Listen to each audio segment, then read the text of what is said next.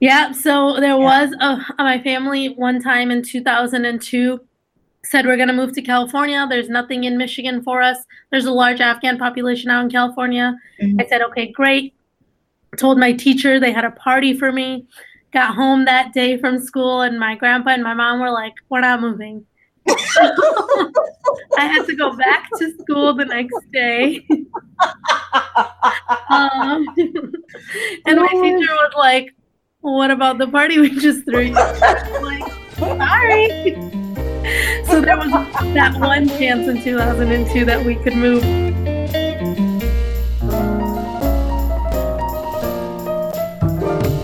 won't you come along with me? Hello, hello! Welcome to Young Gifted and Abroad, perspectives on studying abroad from past and present students of color. My name is Danielle, and I'm so excited to be able to talk to you today because today I have my friend Sahar as the guest. Sahar is a college friend of mine, and during the first part of our conversation, we talked a bit about a fellowship program that Sahar was recently accepted into. And we also talked about Sahar's childhood. Sahar is originally from Afghanistan, and she and her family were refugees from Afghanistan who wound up in the States. And so she told me what that was like when she was younger, getting adjusted. And that experience as a refugee was at the forefront, especially years down the road when she was an undergraduate intern at the Cape Town Refugee Center in Cape Town, South Africa. So she was working directly with refugee clients there. And now, just a note about that center, I did some looking around and Sahar did some asking around, and she was able to confirm that unfortunately that center, the Cape Town Refugee Center, is closed. Apparently, they were not able to secure funding from the UNHCR at the end of 2017, and so it's been closed ever since. Which is a very sad and unfortunate reality that I just would like you to keep in mind when hearing Sahar talk about the different activities and services they were doing at the time she was there.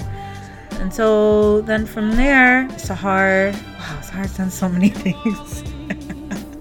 She told me about what she calls a life-changing experience volunteering in Mexico at a home for abandoned elderly people. Abandoned sounds like a really strong word, I guess, but you'll hear her explain what that was all about. So, and then after that, after graduating, well, she led an international learning experience where she took a group of high school students to the Dominican Republic, kind of doing the international learning thing from a leader's perspective versus just a student's perspective that time. And then later on, she did a similar thing with a different group of high school students where she took them to Costa Rica. Sahar really has gone to a lot of places and done a lot of really interesting things, and she has a really, really strong heart for young people and for students. As she currently works as a university recruitment coordinator. So that's pretty cool. So without further ado, sit back, relax, and enjoy my interview with my friend, Sahar Mahmood.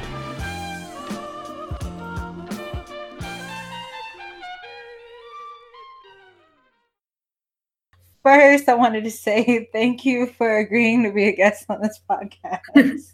I feel like I kind of pushed myself. I was like, hey, can I be on it? No, that's good. No, that's what I actually like when people are just like, hey, can I, I actually really appreciate that. And I apologize that I hadn't reached out to you before. No, I really appreciate that you did that. Because I'm always looking for new guests, and you obviously would be a perfect fit. It just, I don't know, slipped my mind. I No, don't I know. get it. I get it. Well, thank you for having me.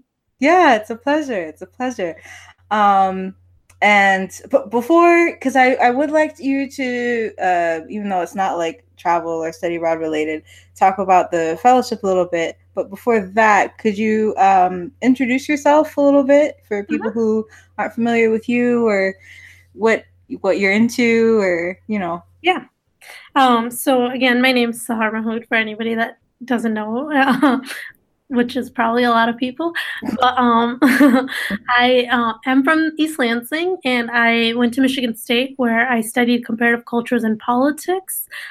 That's where my passion for people, that's where my passion for other cultures falls. And doing study abroad just went really naturally with my undergrad because you can't just study about other people, you kind of have to experience it. And I was very privileged to have multiple opportunities to go abroad. I did 3 study abroad programs, and I took 2 or 3 personal trips as well.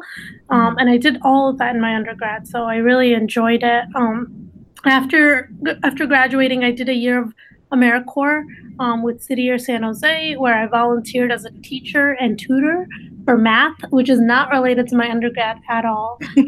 But I really enjoyed it. I really liked working with young people. I didn't like the teaching part as much, but seeing the resilience that young people had really pushed me to move more towards an educational role rather than like a policy or international affairs role. And then I started working for a nonprofit where I worked with court-involved youth to do smart skills or help them re-enroll in school if they've dropped out or find a job or maintain employment.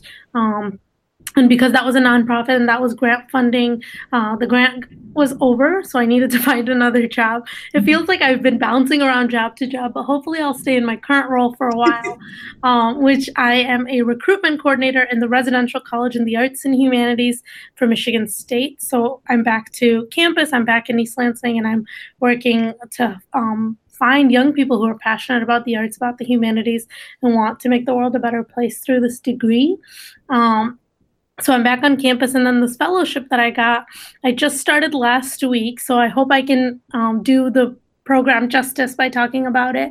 It's basically, it started in San Francisco, and I want to say there's about 20 to 30 locations throughout the country. And what it is they find millennials, they find young people, and they train them to be better leaders and to go into politics maybe, or policy, or even whatever profession they're in, but to do the best that they can with the knowledge through this training, right? So understanding your privileges, understanding gaps in this progressive system, and then tackling those on and trying to make it better for everybody as a whole. So I'm really excited about this fellowship. We just did our first weekend last week, and it was very intense. It was like almost we started at 9 a.m. both one day and then 10 a.m. the other day, and went on till 7 p.m. and 6 p.m. So it was all day long, and it's once a month, so you do get a little bit of a break. You get to come back to your regular job, but it was very intense, and I really enjoyed it. I'm very humbled to be in this program. A lot of the other people in my cohort have either started their own businesses, they have PhDs, they are like doing amazing things, and I'm over here like, I am a recruitment. You're doing amazing things too, Sahar. Don't do that. You're doing amazing things too. Thank you. I appreciate that. But it's very powerful to be in a room full of people, specifically people of color. We're a cohort of 21 people, and there's 2 men who are white, and everybody else is a person of color. So to be in a room of young brown and black professionals is so powerful, and they're doing such amazing work. I'm just so humbled and so privileged to be a part of this. That sounds amazing, Sahar. Is this something you applied for or got nominated for? So a friend of mine was telling me about it.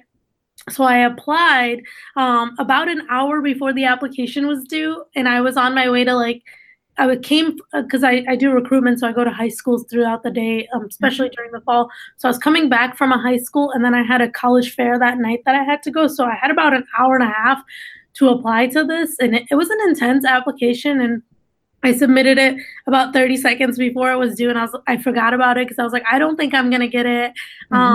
I didn't put much effort into it, honestly. I hope no one's listening to that. But I was honest and I was genuine, because it asked questions about what are you passionate about, what do you want to change, things like that. So those are my passions. So it came naturally to me. So I applied really fast, forgot about it, thought I didn't get it. I was like, that's a waste of an application fee, honestly. That could have gone towards something else. And literally, they called me and they're like, do you want to come down for an interview? And I was like, oh, okay, this is real. So I went down for an interview. And this is based out of Detroit. So I'm commuting from Lansing to Detroit for the program. Yeah. And I went and there was about 40 people and they said half of you were like gonna make it. And I was like, okay, well there goes my chances even more. But I got very lucky. They saw something in me and I actually sent the woman that interviewed me a message on Facebook and I was like, thank you for believing in me and giving me this opportunity. Because like I said, it's very humbling to be in a room full of people who are doing PhDs and businesses and CEOs and, so. Yeah. Yeah. But, everybody has their own path and they saw something in you and you're part of that cohort for a reason. So, even if it's, to you maybe felt like it was last minute or maybe you could have put in more effort, you still made it. So I feel like it's well deserved. Thank you. I appreciate that. Yeah. Sorry, I know this is not about your program, but I did have one more question about the fellowship. Yeah. Like a certain like a goal or something that you personally are trying to achieve through being part of this fellowship? When I first went into it, I was hoping that it would kind of give me clarity on what my next steps are. So I'm in this recruitment role, and it seems like if I stay on this path, then I'll go into advising and maybe potentially directing or something. And I'm not sure if this route of academia is the right route for me. So I was really hoping the program would give me a little bit more clarity as to whether do I want to go back into politics, especially given the state of our union right now. Do I want to work in the, micro level? Do I want to work in the macro level? Do I want to do educational policy? I don't really know. So that's what I went into it thinking, but it's given me, this first weekend kind of gave me a whole different mindset, made me realize that I don't really necessarily need to be doing a certain thing to be happy, but I more so need to be around values and principles and things like that make me happy rather than a specific job or path or something. So I'm not sure what I'm going to get out of it. Hopefully more friends, because being young and being in East Lansing, I don't have any friends. Oh no. All my friends left Michigan State. So I'm sorry, that's not funny. It's just it is But it's not also helpful because I'm the only one that's commuting, so most people are from Detroit. I think one other person's from Farmington, so even if I do get more friends, they're not in the area. Okay. Well, yes, hopefully you will. But maybe just more leadership experience and more leadership training and the ability to grow that here in Lansing, maybe. I don't know. Yeah. And it's how long? How long is this thing? 6 months, but there is opportunity to become an e-board member, almost equivalent, something like that. So the people that are training us and the people that are putting these programs together for us have done the program previously. So there's opportunity to stay within the organization afterwards. Yeah. Okay. Well, that's exciting. And like I said, you just started it last week. So it's still kind of new and you have time to, explore it and get as much as you can out of it. And also, I'm sure, contribute what you can to it as well. So, that's exciting. I hope that it's everything that you need it to be. Thank you. I appreciate it. And then I'm going to send you all the information so you can apply. Okay. I'm convinced I want all my friends from undergrad to do this program just because I'm gaining so much from it. I don't think you were an ICA. Did you ever go to Emerald or do Emerald or things like that? No. No. Okay. So to me, it's kind of like having that same feeling of having friends who are passionate about similar things as you together in one space. So I'm convinced I want everybody that I knew from undergrad to do it. Yeah. That's why, but. Okay. I mean, feel free to send it my way. I will. Unsolicited. Here you go. I'll look forward to receiving that then. Okay. So, talking about study abroad and all that jazz. I don't want to dig deep into your past, but you originally came from Afghanistan, right? That's right. Yes. And so I'm on a permanent study abroad right now. Oh, really? No, I'm just kidding. Oh.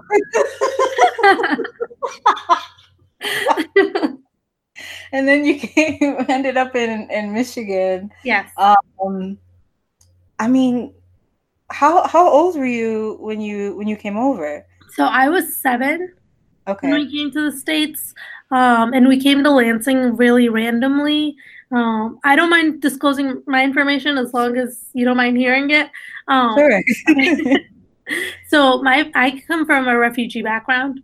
My family resettled in Pakistan when the war started, and then by some miraculous world, we got approval to come to the U.S. It wasn't planned. It wasn't, I mean, it was like wanted, but it wasn't something that we did anything for other than consistently apply. I don't really know if that makes any sense, but by some miracle, we got picked to come to the US and we got our location and it said Lansing and we had no idea. Well, like, think about it. You're 7 years old, you watch Sesame Street, and all you know is like skyscrapers from New York City and a big yellow bus. And like nothing else. So we were like, Lansing, okay, like that's where we're going. And we came and we are like, I mean, obviously it was like a million times better than what we had. But it was a big culture shock, and especially because I didn't speak English, and I'm very, very outgoing and outspoken. So I would just speak to everybody, but not in English. So people thought I was crazy. But I was 7 years old, and we got really lucky that we came in February of 2001. Had it been delayed even a couple of months, I think with everything that happened with 9/11, we would have never had that opportunity to come. So we got really lucky. Yeah. Yeah. And your family is still in Michigan? Y'all have been here ever since? Yeah. So there was my family one time in 2002 said we're going to move to California. There's nothing in Michigan for us. There's a large Afghan population out in California. I said, okay, great. Told my teacher, they had a party for me. Got home that day from school, and my grandpa and my mom were like, we're not moving. I had to go back to school the next day. And my teacher was like, well, what about the party we just threw you? I was like, sorry. So there was that one chance in 2002 that we could move, but other than that, we're about 4 miles from our first house. So we're still in this area. And actually, when I was talking about that we got lucky to come to the US, so my family, and when I say family, I don't necessarily mean like mom and siblings and dad. I mean like grandparents, uncles, cousins, all that to me is family. That's what I had in Pakistan. Half of us had the approval to come to the US and half of us didn't. And 9/11 really delayed that. So they got their final approval in 2016. So they just moved here. And now they're in Lansing too. So yes, my whole family is in Lansing now. And I'm very, very happy about that. Wow. Wow. That's a huge blessing. That's a shame that it took so long though. Yeah. Yeah. Wow. It took 16 years, but I mean, it was, actually they came in 2017. I've been saying 16, but it was still we're reunited, and it feels really good. It's like nothing's changed. We're just much older. Oh, that's so sweet. Yeah. I'm really glad that y'all have been able to all be in the same place finally. Thank you. Yeah. I know you said that like even though you didn't speak English, you were still like outspoken and trying to talk to people and everything. I guess in general, what was that? How was that transition for you? Coming from, well, it was Pakistan at the time, and then coming here. I mean, was it? I mean, because you were young. Sometimes it's younger for people to adjust to new places, But what was your experience like with that? There were easy moments and challenging moments. So when we came here, there was a school in Lansing called Center for Language, Culture, Communication, and Arts. And I love that school because every single person was from a different country. That's where they put basically all the refugee kids because, like I mentioned, Lansing's a large refugee hub. And all my friends were either from Afghanistan or there was some from Afghanistan or Iraq or different countries. So I didn't really have to learn English, and that made it very challenging for me outside of school. Well, inside of school too, because I wasn't doing well academically, even though it was first, second, and third grade. If you're not doing well, And that's not good because you won't get to where you need to be later. And then my family, my mom was like, "Okay, we're moving to East Lansing because the school system's better for my sister who was a senior, who was in high school at the time."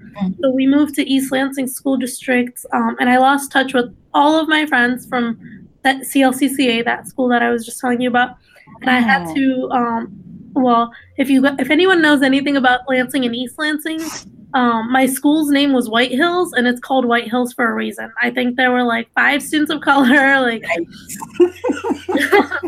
So I'm put in this new environment, and I'm forced to learn English, which is good because I should, but at the same time, it was very challenging because 5th grade's like the start of like puberty and changing and all that, and having to learn a different language at the same time. It was hard, but I met my best friend of today that first day of school, so that was really good for me too. She came up to me on the playground and was like, "Do you want to be friends?" And not speaking English, I was like, "Yes," and that just worked out for us. Yeah, I think being forced to speak it, it's similar to if somebody goes and studies abroad, right? Like if somebody goes and studies abroad and hangs out with all the people that they're in, or all Americans or all people from England, they're never going to learn the language. They're never going to learn about the culture or the people. But if they're integrated into the community, they're going to learn that much faster and much better. So I think the same thing kind of happened to me. Like when I wasn't integrated into American culture, I didn't adapt to it. I didn't adjust to it. But when I was forced to, I did. Yeah. And I mean, it worked out, you know. Yeah. Somehow, like some miracle. I feel like that's my life. Everything just happens to work out without me doing anything to make it work out. Yeah. I was just curious because I don't know that much about Afghanistan. What was your first language? Yeah, so my first language is Dari, Dari, but a lot of people will call it Farsi, and there's a specific reason for that.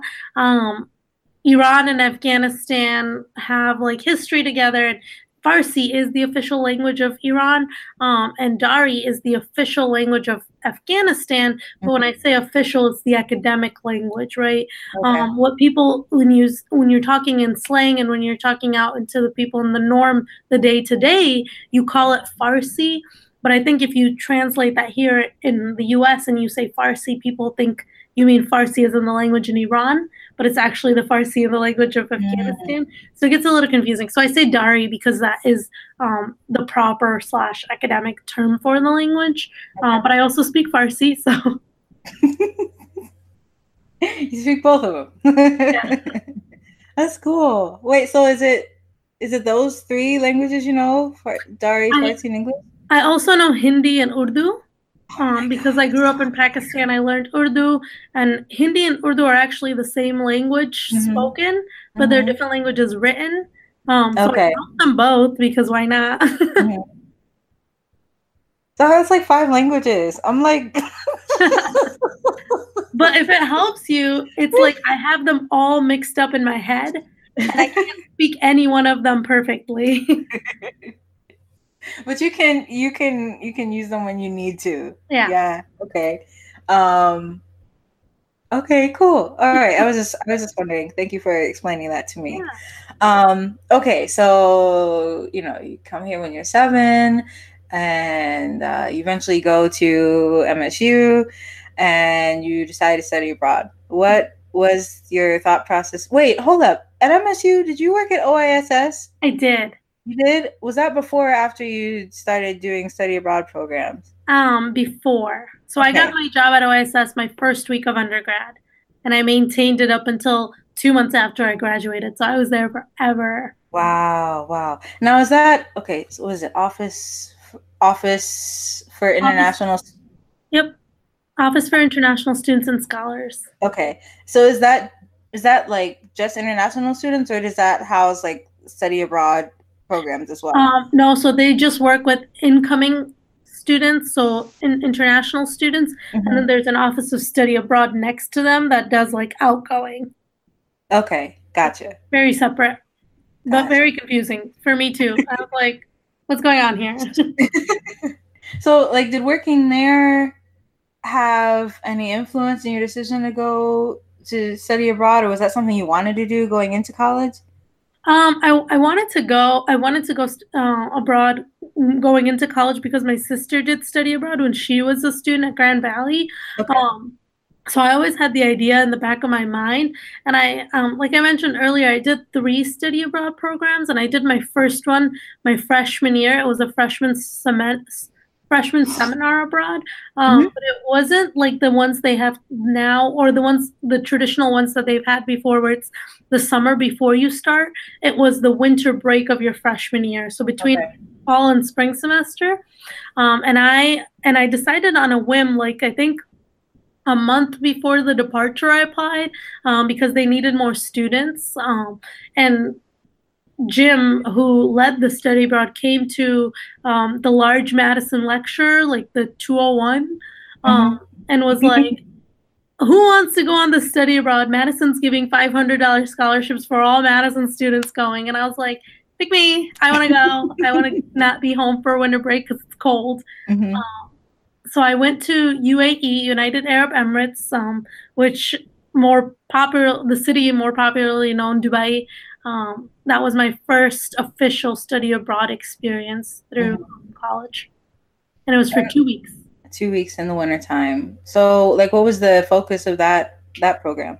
So it was sustainability, but at the time I didn't know what sustainability meant. So no one ever explained it to me, and I just kind of winged it. Back to here I am winging things, right? It was a program on sustainability and seeing if Dubai is sustainable. So it was 2 credits of that, and then there was some integrative arts and humanities courses in there too that I took.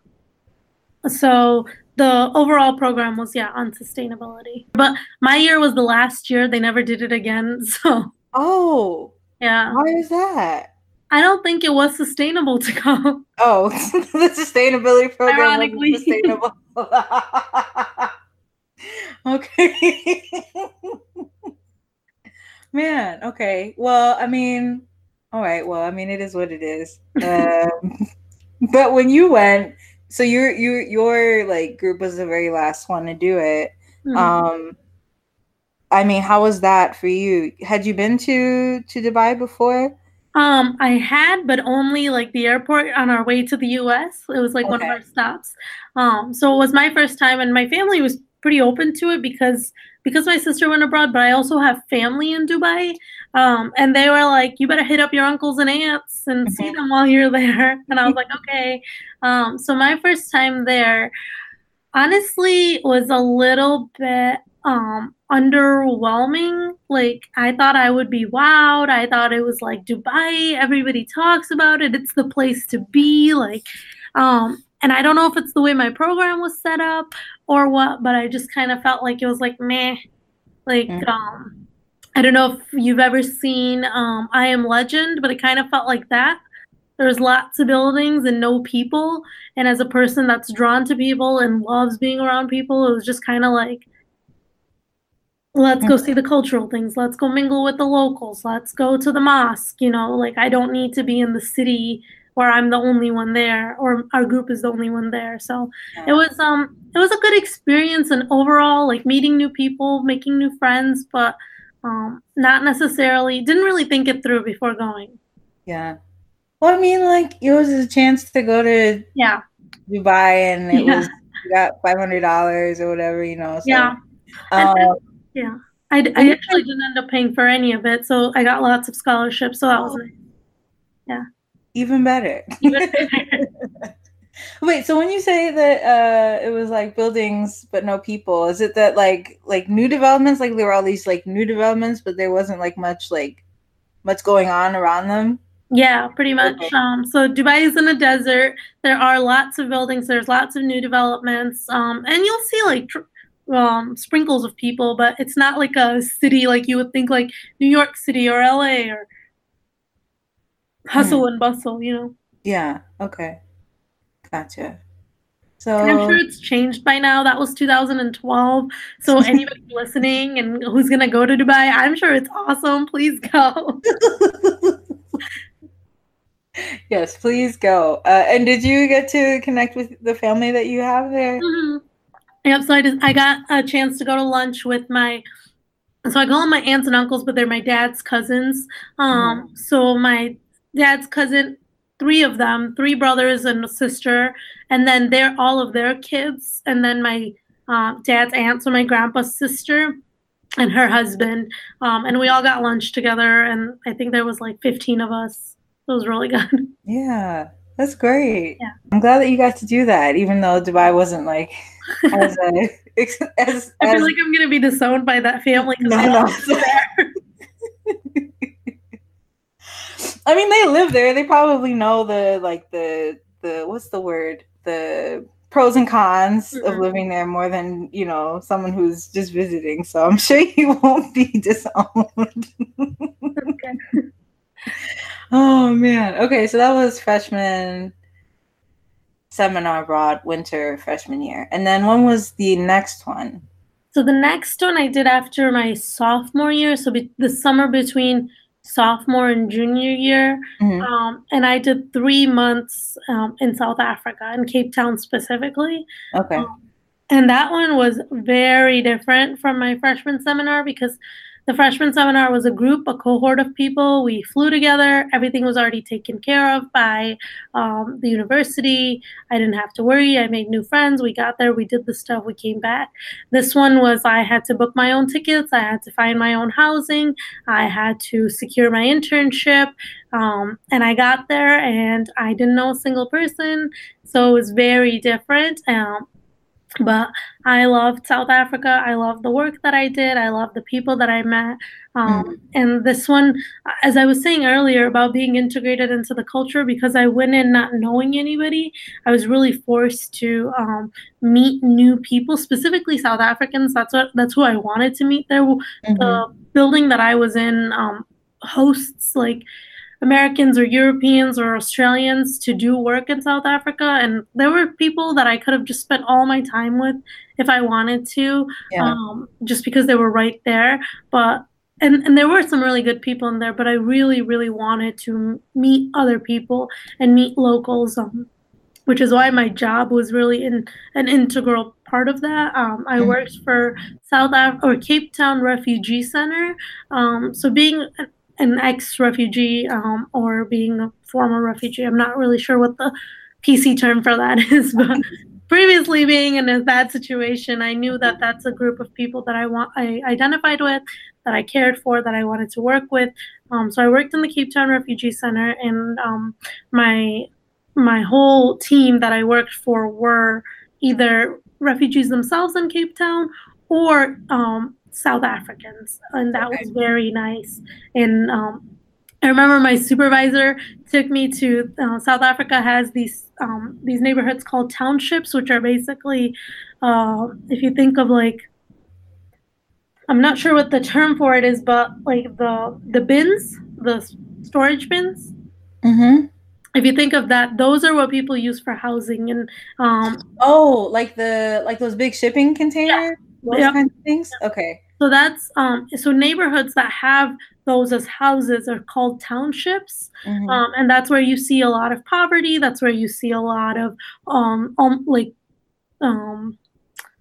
need or lack of money or lack of resources, lack of education. And they're called townships, right? I remember we would go in to work with refugees there, but he one day was like, all right, we're going to lunch, and took me into this township. And I was like, a little taken back, like, wait, I thought we were going to get lunch. And he's like, yeah, this is where we're going. And it turned out to be the best food I've ever had. And I can say that hands down, the best food I've ever had. It was called Nzoli's, with an M at the end. I don't think I do the name justice either, but it was honestly so good. And I was like, I would have never seen this. I would have never heard of this if I was with that group of Americans and Europeans in that building, right? So experiences like that were very, very, very unique. And the challenging side of South Africa was I was alone. I did miss my family. I did miss my friends. It was a new adjustment. And at the time, like looking back, I'm like 3 months, but at the time it felt like 3 months. Are you kidding me? What did I sign up for? I'm so lonely. Like, that was the pros and cons. And then it ended up, so I went May like 2nd or May 1st, and just because I had to leave earlier, so I moved my program. Mm-hmm. A group of MSU students did end up coming that second week of June. So I did get a chance to have a little bit of that cohortness later on, but by then I'd already adjusted. I'd already met locals. Oh, and I forgot the main part of it. One of my advisors at OISS, the unit on campus that I was working for, has South African friends who were living in Cape Town at the time. I think they still are in Cape Town. And she contacted them, was like, hey, like one of my interns is going to be there. Do you want to like meet up with her?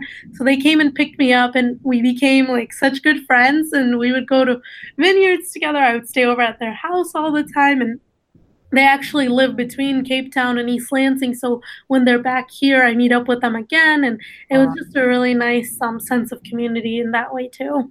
Yeah, that's great. That's so great. You're able to be surrounded by, even though they're new to you, it's still kind of like familiar, you know? Yeah. Yeah. They were the best part, I think, for sure. I was wondering when you started talking about how you were working at the refugee center there, because as you mentioned, Lansing is like a hub for refugees. I guess I'm wondering what like if there are any like similarities between the refugee populations you saw in South Africa compared to the ones that are in Lansing. Like, are they people coming from similar places, or does the refugee population in Lansing tend to happen to be larger than the one that you saw in South Africa? Like, what were any similarities or differences that you saw in that way? Yeah, so it was very different for a couple of different reasons. I feel like the majority of refugees in Lansing come from everywhere and anywhere. I know there's a large Somali population, there is an Afghan population, there's a Burmese population, so people are coming from all over a little bit more, whereas the ones in Cape Town specifically were coming from Rwanda, Zimbabwe, Zambia, so like just border countries, surrounding countries of South Africa. So the populations were a little bit different, and I think the trauma was more immediate for the people in Cape Town than it was here. I think the people coming to the U.S. are refugees somewhere else, and then they come to the U.S. as refugees. Okay.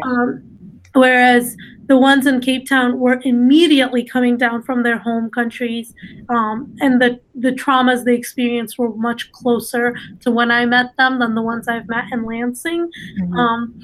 And I haven't had much interaction professionally with the refugees in Lansing. It was more personal and growing up. So professionally, I was exposed to a lot more of that trauma, I think, too, because I did intake forms. So people would come to the center to be counted almost. That sounds terrible. We're people, but to know who we have in the city. So we would do intake forms. So I did some of those. And when people would tell their stories, and then when people would talk about the things they've been through, I think that was much more to my heart. Like it hurt a little bit, hearing that and seeing that and being around people that have experienced pain and trauma that way. Versus here, I haven't experienced that, so I don't necessarily know what people have been through. And again, I think that being once removed kind of makes it a little bit different. Yeah. Wow. Okay. I guess I'm not really familiar with what sort of like crises would that are going on that would lead people to end up becoming refugees in in this instance Cape Town. I mean, do you know what's going on or at the time what was going on that was kind of like the impetus for a lot of people who ended up at the refugee center in Cape Town? I think a lot of it has to do with lack of resources and civil wars going on, right? A lot of people are fleeing violent situations, and not personal violence, but more countrywide whole violence. And people are trying to escape that and find refuge, find safety that they don't have in their homes, whether that's being attacked by a different population or not. So I think I would say war is the main thing people are escaping. But according to UNHCR, there's like 5 categories that you can have to be met as a refugee. And I think war is one of them. I think not prostitution. I'm going to look it up because it's going to bother me. Let's see. And it's funny that I almost forgot it because it was so drilled in my head when I did the internship, because we did have to specifically classify people as official, quote unquote, refugees. You know, you can't just claim refugee status without these specific criterias. But so yeah, there is specific criteria, and I'm sorry that I don't know and can't find. Oh, that's okay. But you have basically had to like I guess when you're creating a file on the people who come to the center, you have to put down like the reason, like whatever that general classification was for their refugee status. Right. Okay. Gotcha.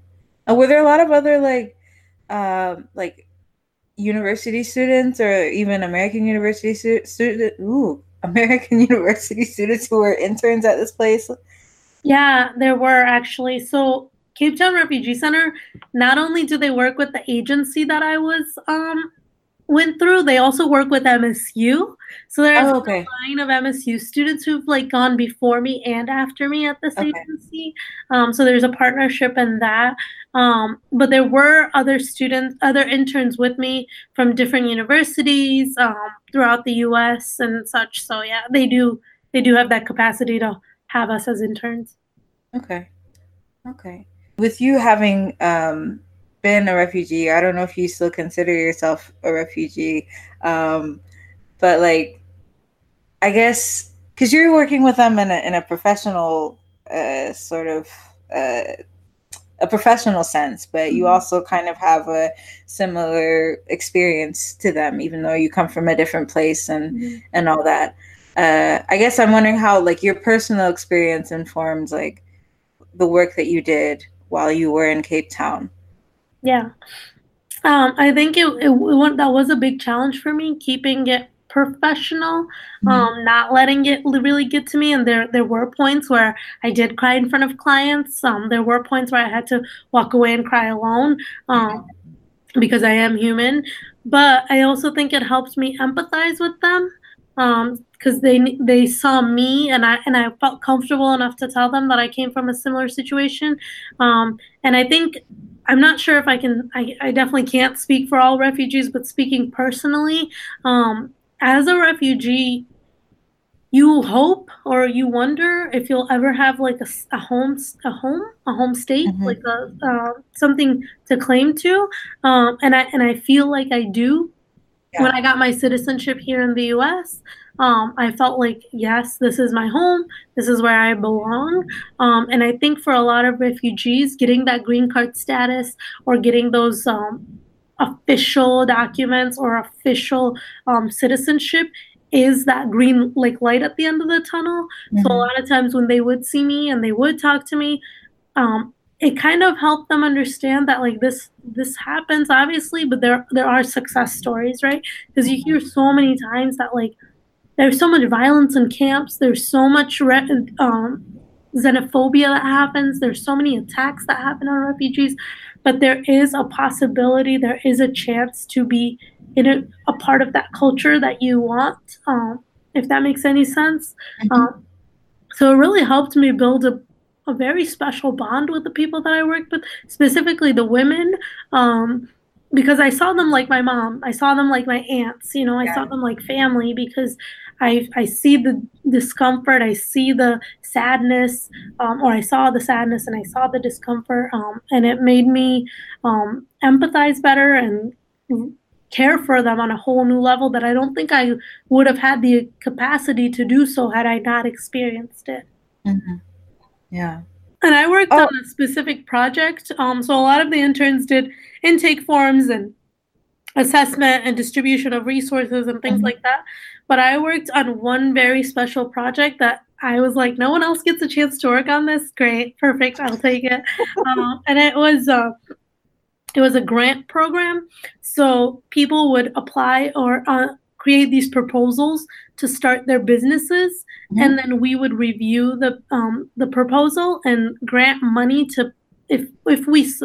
I didn't make any official decisions. My supervisor would make the decision. I'd work with him to see if that business model would be sustainable, if it would be effective, and if it would actually help in the long term. And then they would, so I think depending on the criteria, give that money back, and then we would apply it to a different business in the community.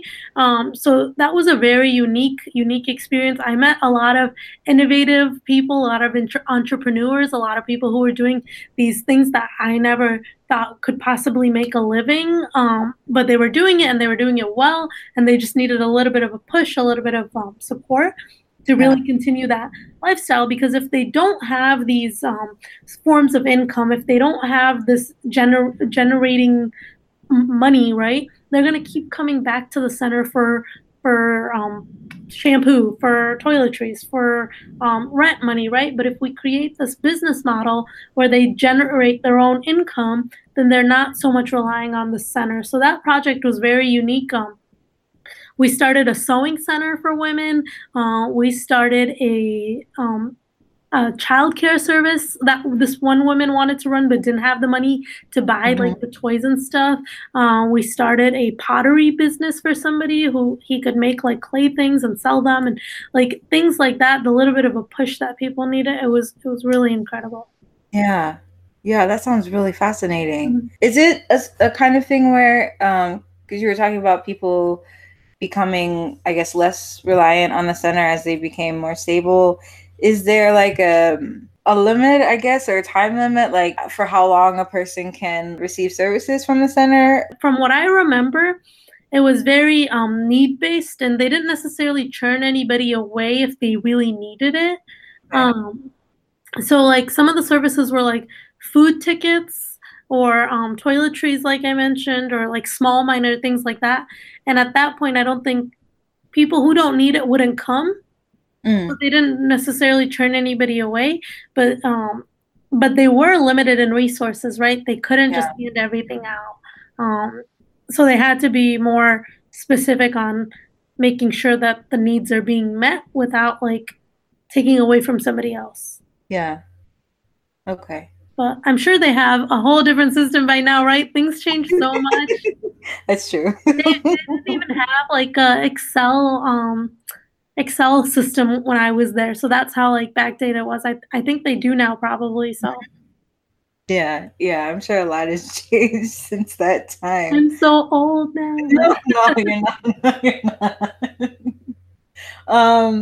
I don't think you mentioned it. I mean, you mentioned wanting to like I guess be immersed in a different culture and meet like new different types of people, but is there a particular reason you went to South Africa to do your internship as opposed to somewhere else?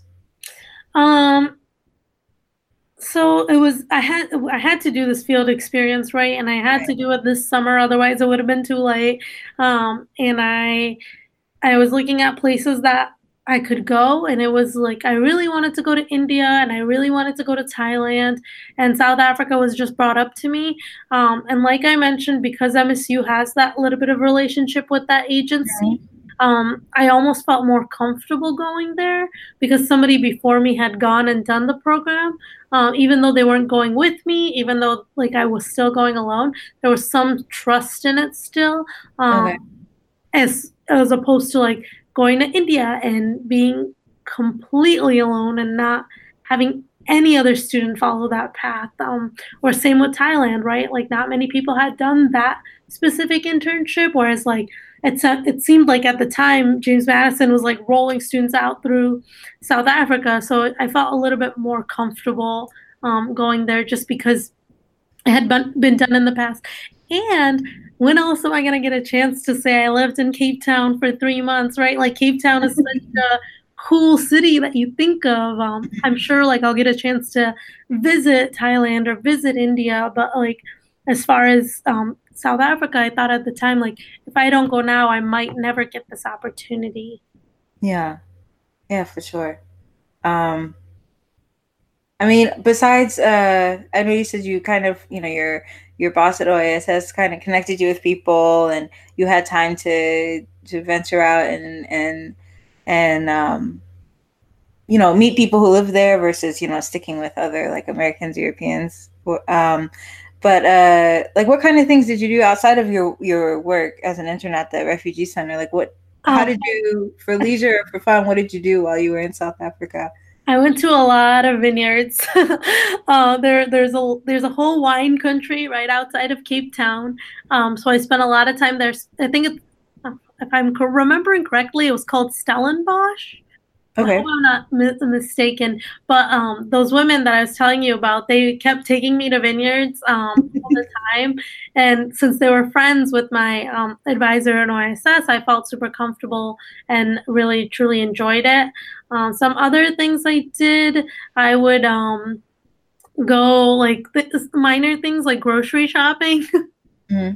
Which isn't fun really, but like in a different country it is. It's a little fun.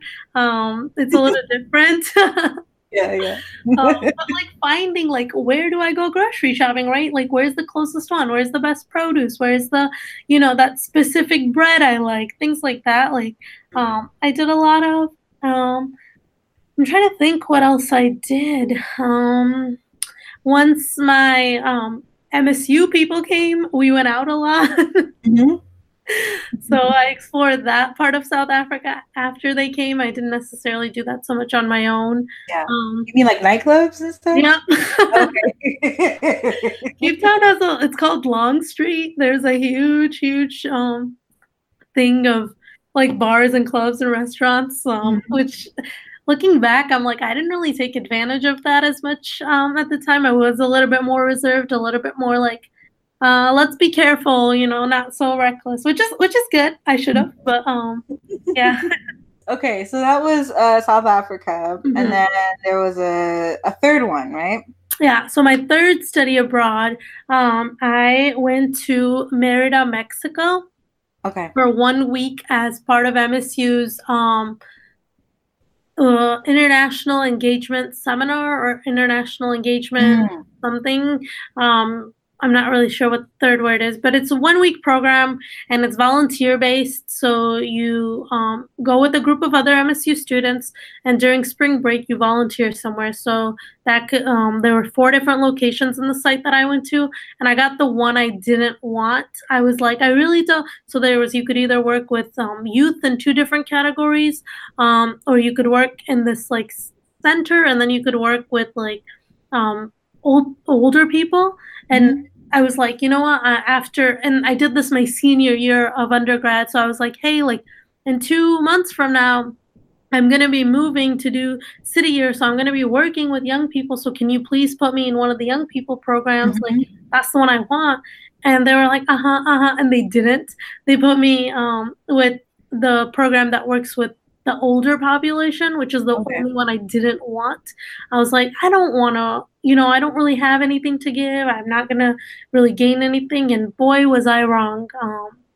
That week in Mexico was the most life-changing study abroad I've ever done. I was in awe, first of all, at the resilience of older people. I was like, so a little bit of background about the agency that I worked at. And directly translated, it's called Abandoned Grandparents. So this my goodness. Yeah. That's so sad. Yeah. Oh. So this woman opened her home to older people in the streets who didn't have anywhere to go, who were kicked out by their families, either due to they had a disability, they had a mental health problem, they had needs that the family couldn't meet, or things like that. So she opened her house and started taking people in. She's been doing this for a long, long time. So by the time I went, she had about 30, 35 people living in the center for her. So I was like, okay, what am I going to do? And that first morning when I got there and my team went, so there was about 5 of us in each, or 5 of us depending on how many the agency needed. The one we went to only needed 5. And we get there and we see these elder people not being able to function much, not being able to do things for themselves. Some people are in the corner, some people are like moving around. You don't really know who you can necessarily talk to or get to know. And actually I couldn't talk to anybody because I don't speak a word of Spanish, and they don't speak English. So I was like tiptoeing around. We were very uncomfortable. It was just like I was like, what did I like get myself into again, right? Like similar to that early stage of South Africa. Mm-hmm. And we wanted to get out of there so bad. The whole team, not just me. We were not in it. And then we were like, okay, let's go to lunch. Like, we'll see you guys later. We're just gonna go eat, clear our minds, right?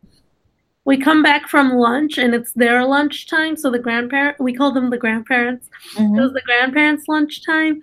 And honestly, lunch turned it around for us because we saw the ritual, we saw the community sense of it. So everybody got together in one long table and they sat every single person down and people were serving them food, like the volunteers and stuff.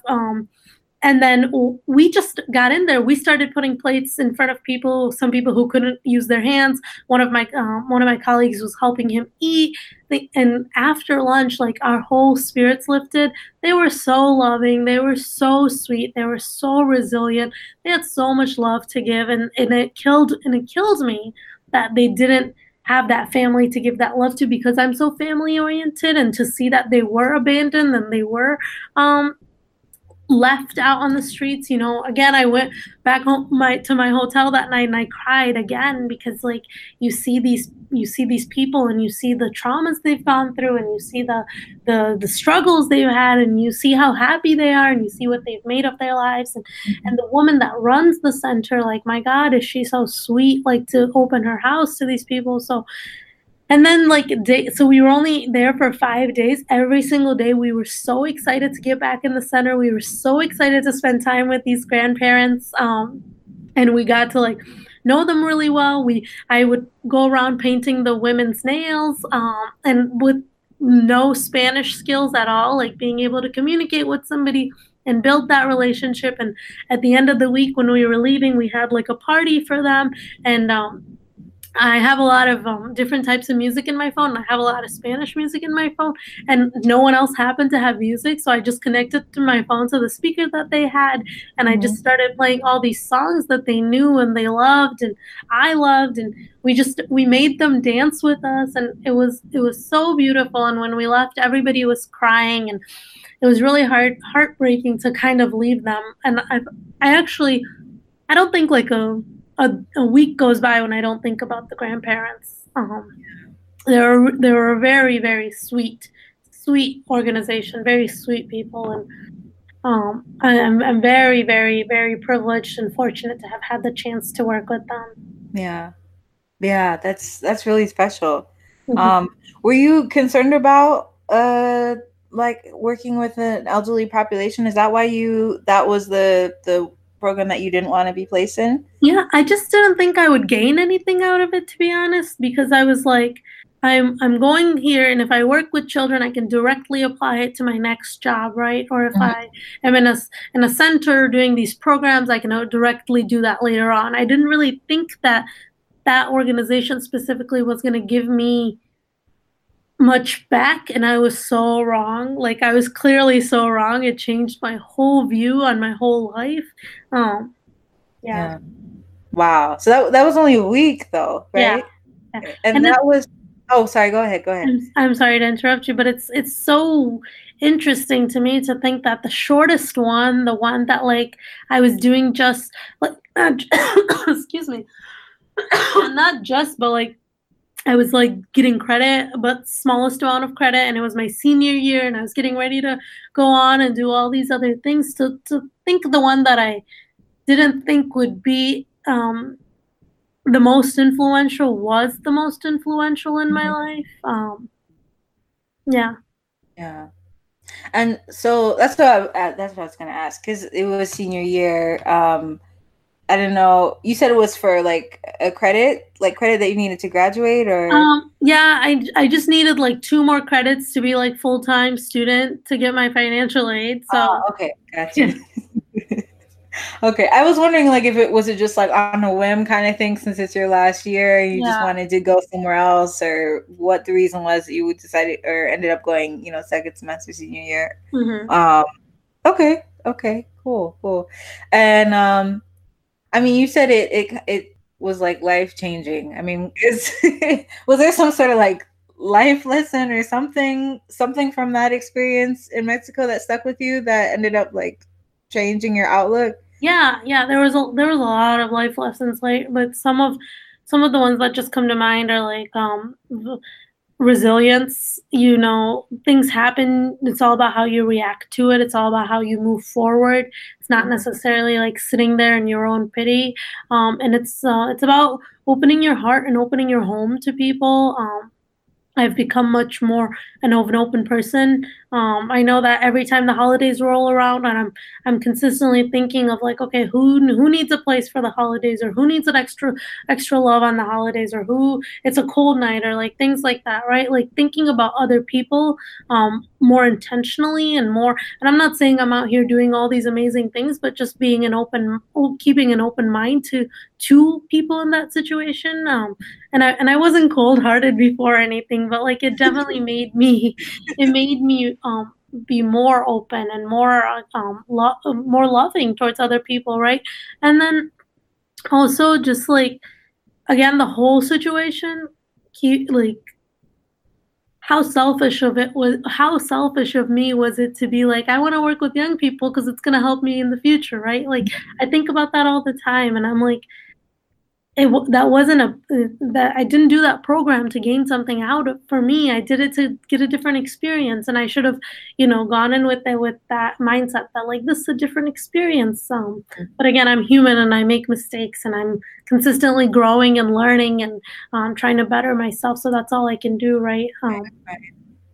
And I'm just so thankful to have met those grandparents. I follow them on Facebook, so when I see something really good, it makes me happy. And when I see that one of them has passed away, I take a moment and I think about them and I send love to them. And keeping that relationship and keeping that bond for as long as I can is very important to me. Yeah. Yeah. Those are all so valuable. Yeah. Especially when you're in college, but especially like senior year because you're thinking about where you want to go, what you're trying to do, what you're trying to attain, what type of position you're trying to get, or like what type of person you're trying to be, or whatever. It's very much like almost like freshman year in a way. It's very easy to be self-interested. I Right. mean, you kind of have to be because you're trying to plan the next phase of your life, But it's like it's easy to be self-absorbed during that, especially that year of college.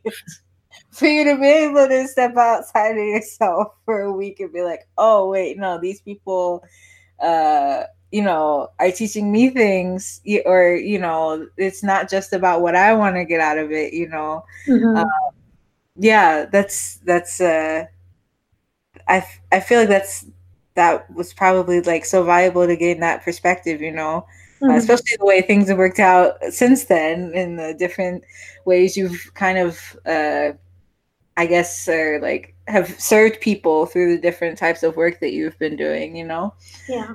um It was very humbling experience. Very bringing me back down to earth, which I needed. yeah. Don't we all now okay, so when I saw the announcement on Facebook about the fellowship, and they had like a little blurb about you, it says something about you leading a couple study abroad programs. Yeah. So I did these three study abroads as a student, and I've backpacked through Europe as a student as well on my own, and I've visited family in Australia on my own. But professionally, I've also led two study abroad programs, and one of them I did through a program called Global Glimpse, and that's based out of San Francisco, and they work with educators. in the area, and I think there's a Chicago base and a New York base as well. But I did mine through South Africa or through San Francisco. And what they do is they have this program has locations in Dominican, Nicaragua, and Ecuador, and it's open to all high school students in that area. So in San Jose, San Francisco, Oakland, all that Bay Area, and high school juniors going into their senior year apply. So the summer between junior and senior year, they have an opportunity to go to one of these locations for 3 weeks. So then they need people to lead these programs. So that's when they look for educators. So that's when I was finishing up City Year. So I applied to this program because one of my colleagues in City Year actually did the program as a student because she was from the Bay Area and she was applying to go as a leader. She was telling me about it and I was like, okay, yeah, I'll apply. Like, let's do it. So I got it. And I led a group of 21 high school senior or upcoming high school seniors to Dominican Republic for 3 weeks. And I've said this for every program, but that was life-changing. And it was because I was in a different light, right? I was in a different role. I was doing different things. So this is where I think I used my my undergrad the most. So my undergrad, again, is in comparative cultures and politics. And I did a lot of that, like things that I learned in my senior year. Like, I don't even remember what the course was, but it was all about aid and development. And I used everything I learned in that course to lead my study abroad. So every single night we did reflections and sessions to teach them about like the things we're doing, and then journaling and group activities. That was every single night, but every single day was a different theme. So one theme was like living on $1 a day. One theme was like we're living as a farmer. One theme was like living as a not being able to speak English, like different things like that, so that they could see the challenges that people faced that didn't have all the privileges they did in their communities and their homes. And my MSU study abroads were great, and I don't mean to bash on them, and I learned a lot from them, and I loved them all, but I always walked away with a lot of critiques. I always walked away like the organization could have done X, Y, Z better. Like, why didn't they? Why didn't the people planning it do a better job? Global Glimpse was so well thought out, so well planned, and this is the planning that they did, not the training that I did. So even the things that they prepped for us, even the things that they did ahead of time was so well thought out. In addition to that, students weren't allowed to have their phones on them. So I collected all their phones at the airport, and then I distributed it back at the airport. So it was 3 weeks of genuine conversations, of genuine team building, of being so integrated into the community. And then the 2 people that we worked with in Dominican did everything for us ahead of time. So we weren't really like worried about anything, right? So we would go on tours. It was really good. And honestly, one of the coordinators in country offered me a job when we were done. He was like, if you want to stay here and teach English, you can. And I contemplated it, but I had really bad allergies in Dominican. Like I was sneezing. I had tissues all in my face all day. I was like on 4 different types of Zyrtex and Benadryl and things like that. So I was like, I can't stay here because this feels like death. I would love to because it was such an amazing group of people to work with. It was such an amazing program to go through. And if I lived in the Bay Area, I would go again and again every single year and lead that program. So that was one study abroad I led. And that was really long. It was for 3 weeks. The program was really cool and unique, and it ended in a really, really good way. So, like I said, every single day was intentional, and they were learning something, and they were like living on $1, working on a farm, etc., etc. But the last week was dedicated to community engagement. So the first 4 days we got to know a community similar to those townships I was telling you about in South Africa. There's communities like that in Dominican as well. And we got to work with the community, and the students got to like go to different people's houses and like chat with them and sit with them and drink coffee and tea and get to know them. And then the last 4 days of that, we did a community project with them. And what we did was we rebuilt their community center. So it was kind of falling apart. So we put the wood plaques back up, they painted it, they cleaned it, they added some designs, but it wasn't like our students were doing that for them. And it wasn't like it was separated from the community, like us going in and being like, okay, we're gonna do this. It was like the students met with them, they asked them what their needs were. They said, this is the money we have, this is the money we've raised, where can we put it? The community said this, so we gave them the money, they bought the supplies, we worked with them to put the wood plaques up. We worked with them to paint and to clean. It wasn't like us doing it for them, and it wasn't like us just throwing money, and it wasn't like us saying this is how you use it, but it was a very, very beautiful process of working for people and working with people and not working at people. So there was no like saviorism behind the program, and I truly, truly appreciated it for that. Yeah. And it's cool. It seems like it was like a mixture of kind of like for the students, like a mixture of, I guess, observation, like a field trip kind of thing, but also volunteering. So they got to learn about the Dominican Republic, but also contribute to the place that they were in and get to know people, so that's and without their phones, so like they couldn't they had to focus, they had to be engaged. Right. It was hard for a lot of them. I remember having to console crying people all the time, like, you'll be okay without your phone, girl. Or you know what, you don't need to go home tomorrow, it's been a day, like so it was hard. It was hard for them. For a lot of them it was first time out of the country, first time away from their parents. And I have to keep reminding myself, they were high schoolers, right? Like, so anywho, that was one study abroad I led. The other one I led was through the nonprofit I was working with and the college that I work for now. So it kind of helped me get my job now, I think, because they knew me. But at the time I was working for a nonprofit, and it was called Peckham Incorporated, and they partner with the Residential College in the Arts and Humanities all the time. They love each other. They do everything together. So it's just a really beautiful partnership. And my director was telling me about how actually during my interview, I mentioned that I did this other program through Global Glimpse where I took students abroad. And she's like, oh, we might want to take our kids abroad one day, jokingly. And I was like, I want to go. Please take me. And it just worked out. The woman who was supposed to go got pregnant and couldn't go. So then she had a backup, and then he quit his job and went on somewhere else. So there was this opening, and I was like, please, please take me. I want to go. So we got a chance. It was for 1 week, and I worked with court-involved kids. So these were kids in the court systems.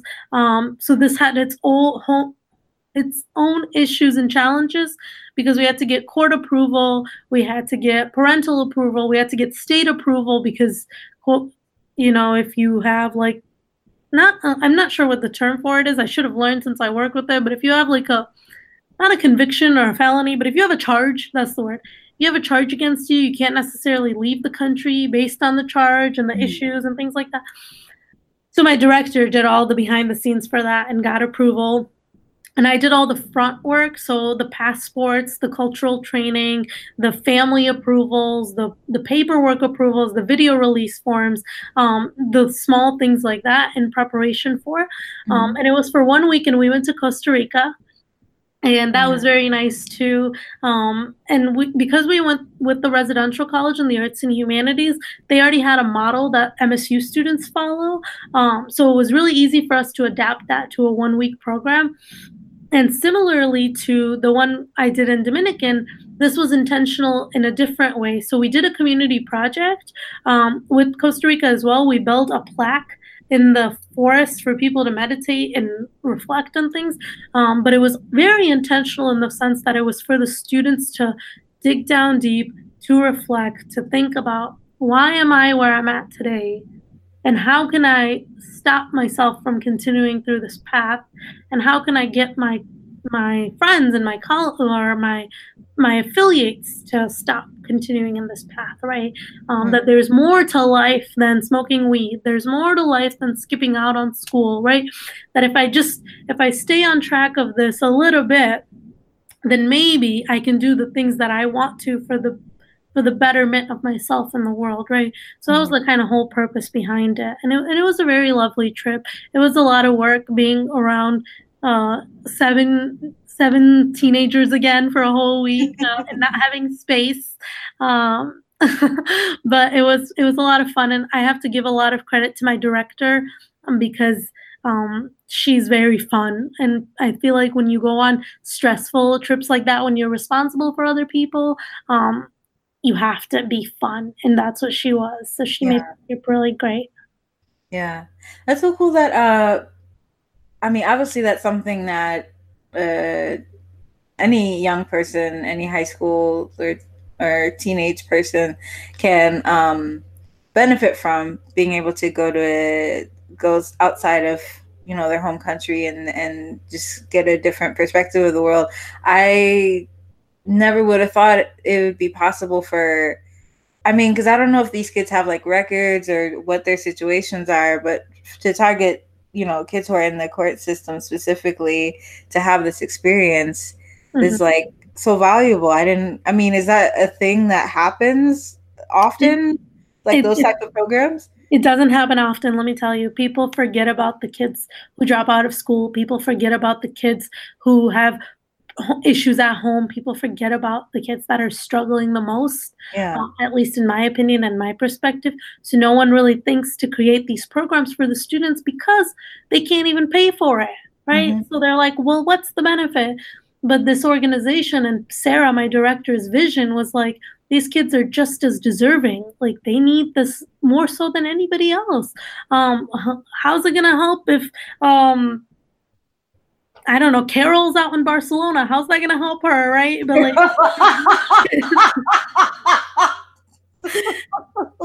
if these kids get a chance to go abroad and do something impactful and something bigger than themselves, it's gonna help them. It's gonna literally change them. So it was all her vision, and it was all her push and motivation. And we're lucky that our organization was able to fund it all. Like, not only did they pay for the staff, they paid for every single student. So not a single student had to put a dime towards their passport, their food, their lodging, their experiences there. And it was all covered for, you know. So we were very lucky that we had the resources and the financial stability to do that for them. Let me tell you, I did a lot of fundraising for it too. So it wasn't all the organization, but it was a combination of having that money and raising some to be able to do it. In fact, they're going to go on their second one this summer. So they're taking another group of court-involved youth back to Costa Rica. So I'm very excited for them. I'm sad I'm not going because I'm a partner on the other side of it now. And I keep asking my supervisor if I can go. Somehow he doesn't see how it would be related to recruiting though. So man. Well, I don't know. Maybe if not this summer, then like, I don't know, maybe the next time around. Maybe the next time, right? You can find a way to be included in that.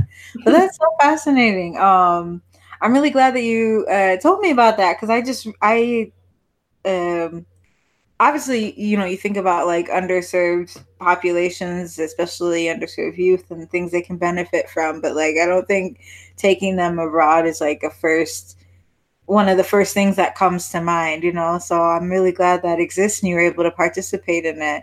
Yeah. I did have a question. So when you went to Costa Rica, it was you and then like the I guess your supervisor at Peckham, and I guess whatever other staff who were there who went to Costa Rica. When you went to the Dominican Republic, were you the only person from the States who went, and then you kind of corralled the kids and took them and y'all like met up with the coordinators in the Dominican Republic when you arrived? So for Global Glimpse, there was two of us, two leads, me and this other man named Tim. Tim had done the program before, so he took a step back because I really wanted to focus on developing my skill sets, because I thought maybe like doing study abroad could be a potential pathway after City Year. So Tim and I took them to Dominican, and then in Dominican there was two full-time staff members. The one that I told you about that was leading the tours, and then the other one that offered me the job. Yeah. So together there was four of us, but I was the only woman on the team. Okay. And I think like as youth, as high schoolers, they confine more in women. I'm not sure why that is, but I built a really close relationship to the students and I led all the activities. So we were a group of four and we supported each other, but I knowingly, intentionally took on more of the load just because I wanted to. Okay. And then for Costa Rica, it was my director, Sarah, my supervisor, me, and then the MSU side of staff. Okay. There was four of us again. Gotcha. Oh, and actually, we took a court officer with us too, so there was five of us. Okay. Yeah, I was wondering, especially the Dominican Republic one, like, because you were saying, you know, they were looking for educators to lead these experiences, and then it was like, so like, like, did they just hire you and train you and send you? I guess I was thinking about like the responsibility, because I was thinking like, if you like you. I guess I thought you were the only one. Yeah.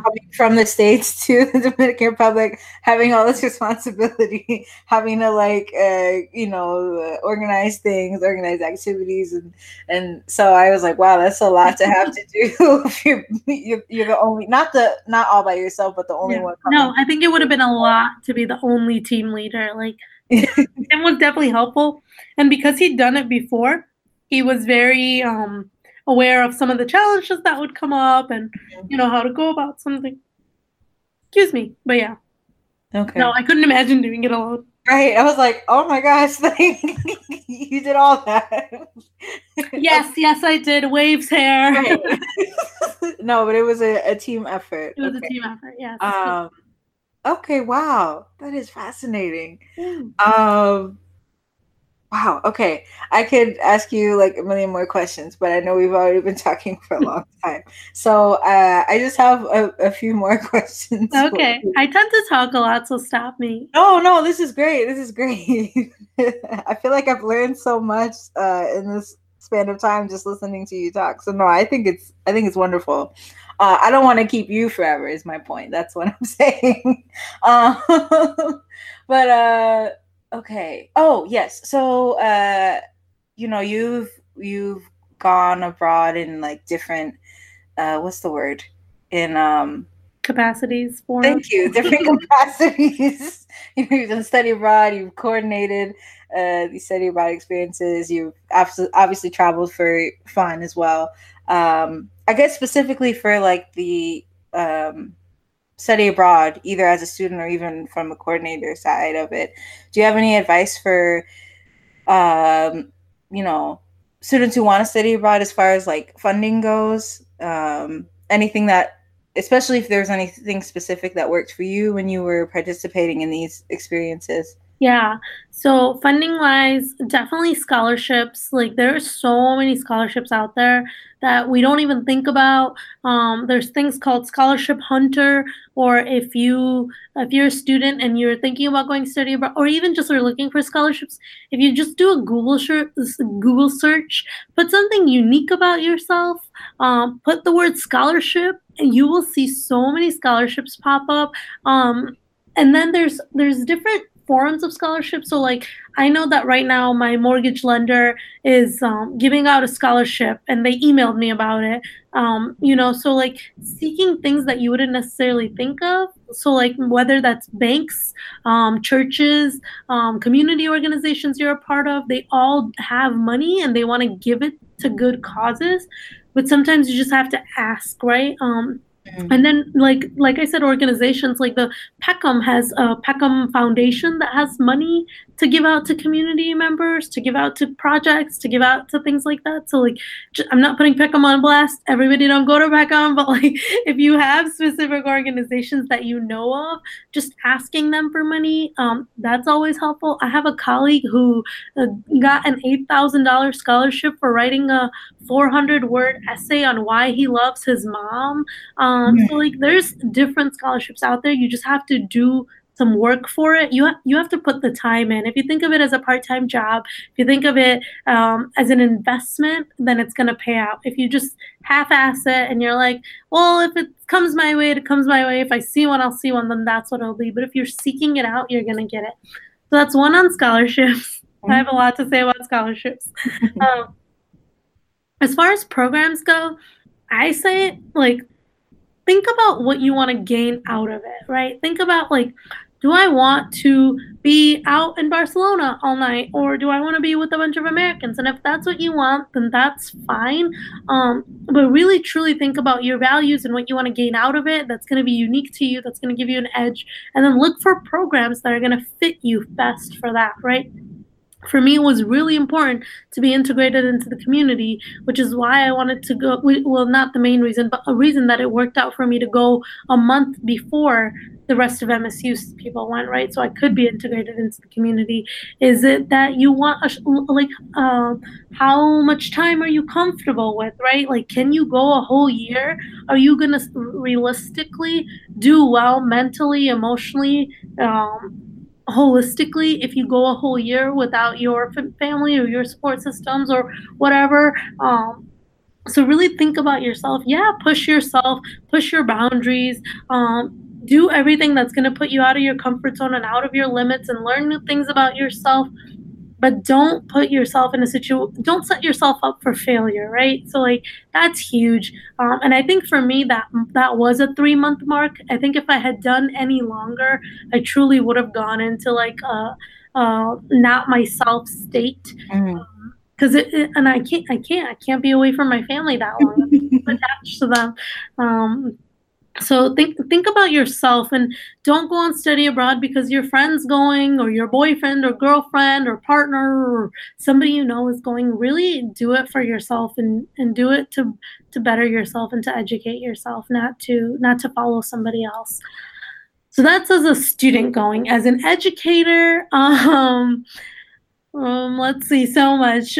You're not going to sleep. It's a lot. It's way more work than you think. Honestly, for the Dominican one, we would wake up at 5 or 6 a.m. We would be in intense programming all day, do the training at night, reflection at night. Everybody would go to bed at 11, but I would stay up planning for the next day till 2 in the morning. So then I would go back to sleep, wake up at 6 again. So it's like, it's not a vacation. Right? I thought it would be like, oh my God, I'm going to get to go to the Dominican. It's going to be a vacation. And it's not a vacation at all. It's cool and it's fun and you learn new things and you're with young people. So they keep you energized. They keep you uplifted, but there's a lot of work that goes behind it, especially if you want to be intentional. I think it's really easy to do something half-ass it. It's done, it's over. But if you want a meaningful program, if you want someone to get something out of it, you're going to have to put the work in it. And that goes both for as an educator leading it and as a student going to it. Yeah. And then lastly, like for me, the biggest thing is keeping an open mind to new things, to new challenges, to new people. Because it happened in South Africa when I went to the townships and I had the best food of my life. And it happened in Mexico when I met some amazing people, you know.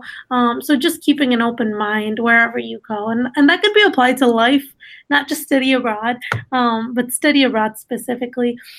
And also, I have so much to say. Don't attract negative attention, right? If you're in a different country and you know Americans are perceived as, if you're American, right? If you're listening to this as an American, if you know that Americans are perceived as obnoxious, loud, self-centered, don't go screaming, I'm an American in the middle of the streets, right? Like, try to be the best you can as a visitor, because you are a visitor. That's not your place. That's not your territory. That's not somewhere you claim, your flag and shout USA. Like, no, this is somebody else's homeland. This is somebody else's treasure. Treat it that way. Be respectful and adapt to the cultural norms, right? Don't bring your own cultural norms, but don't force that on other people, and don't base your life or views during that time on your own cultural norms. So yeah. No, all that is really, really good advice. Oh yes, my other question. Do you have any, obviously I'm sure you have other places you'd like to visit, but like off the top of your head, are there any other countries, or even places domestically, I guess, that you'd really like to go to? yeah, so I'm a big wanderer. I always have a list of places I want to go. I got a dog though last year, and he's making it very hard to travel. Yeah, I can't leave him. So I'm like, every time I think of a place, I get really sad because I'm like, I can't leave him and I can't just pick up and go, which is kind of what I've done my whole life. But if I were to do another trip, it would definitely be either Brazil, India, Thailand, Cambodia, Vietnam. One of those places. And what I like to do, and this could just be me, is I like to hit multiple countries in one visit because I'm like, I'm already out of the country. I'm already taking like a 16-hour flight. I'm already paying a lot of money, right? Like, might as well see as many things as possible. So I think it would be really cool to do like a Cambodia, Vietnam, Thailand trip, maybe even Nepal and India or something like that. But we'll see. We'll see. I've always wanted to go to Brazil. That's been a dream of mine since I was like 5. And ever since I went to Peru, and I know they're not the same, obviously they're not the same country and they're very different, but like going to South America, going to like Latin America, I just want to keep going back. I just want to see more and more. So like that really solidified my desire to go there.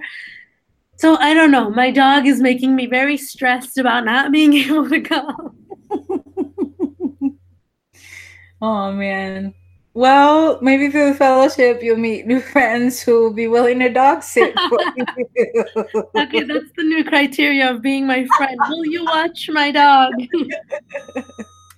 Oh my goodness. Okay. Well, those all seem like really fantastic places to want to go. And I like your strategy, trying to, kind of go to multiple places at once. That's a really clever way to do it, for sure. Oh goodness. Okay. Where can people find you, or where can people reach you or keep up with you online if you would like them to do so? Yeah, let me figure that out myself. Okay. So I'm on all social media because I'm a millennial, right? That's what we do. So if anybody wants to follow me on Instagram, my Instagram name is Sahari, SAHARI .Mahmood, MAHMOOD. So Sahari.Mahmood is my Instagram name. I'm also on Facebook as Sahar Mahmood. Super easy to find. I'm also on Twitter, but I'm very political on Twitter and I'm very opinionated. So I don't know if people should follow me on that because I say what I want, because that's what people use Twitter for. Yes, that's true. Yeah. So if you're politically offended, please don't follow me on Twitter. Okay. And what if someone wants to talk to you about like your the work you do with recruiting, or if someone's interested in RCAH, how can they get in touch with you that way? My email is super easy. It's Sahar, SAHAR @msu.edu. So you can always reach out to me. You can always find me. I'm also on LinkedIn if anybody wants to connect with me that way. I'm more than happy to talk about study abroad, cultural experiences, politics, because that's my degree. So those are the things I'm passionate about. But I'm also passionate about student success specifically, and even more deeper into that, student success for first generation, students of color, international students, those marginalized populations. So yeah. Okay, wonderful. Wonderful. Well, I had such a good time talking to you, Sahar. Thank you for sharing about your experiences. Thank you for having me. It's been an honor. Well, I'm glad you feel that way. It's been an honor for me too to just learn what you've been up to and where you're at now, especially with like your current job and your fellowship. And I just hope everything continues to be on the up and up for you and Drake, right? Yes. His dog's name is Drake. And Champagne Puppy. Huh? Champagne Puppy. Oh, it's funny. Champagne Puppy. That's clever. But yeah, I'll let you go so you can enjoy the rest of your evening. Thank you so much. And thanks for doing this podcast. Like, this is so unique. So thank you for having this forum and bringing your friends and taking people through this journey. So all props to you. Oh, thank you, Sahar. Thank you, Sahar. I feel like I'm really lucky to have to know so many people that this applies to. I guess for me, or I guess for you too, it's thinking of people who studied abroad is not that hard, but like in general, it's not something you hear a lot about. So I'm glad that I've been. It hasn't been that hard yet to have people to pull from. Like, hey, can you talk about this? Can you share about this? So I feel lucky that over the years I've gotten to know people like you who can just share and reflect. Yeah. And if you ever need more people, I can always direct you to other people. Oh, for sure. I'm sure I will. But yeah, thank you so much, Sahar. Have a great evening and a great rest of your week. And I wish you nothing but all the best in everything that you're doing right now. All right. Have a great night. All right, you too. Bye, Sahar.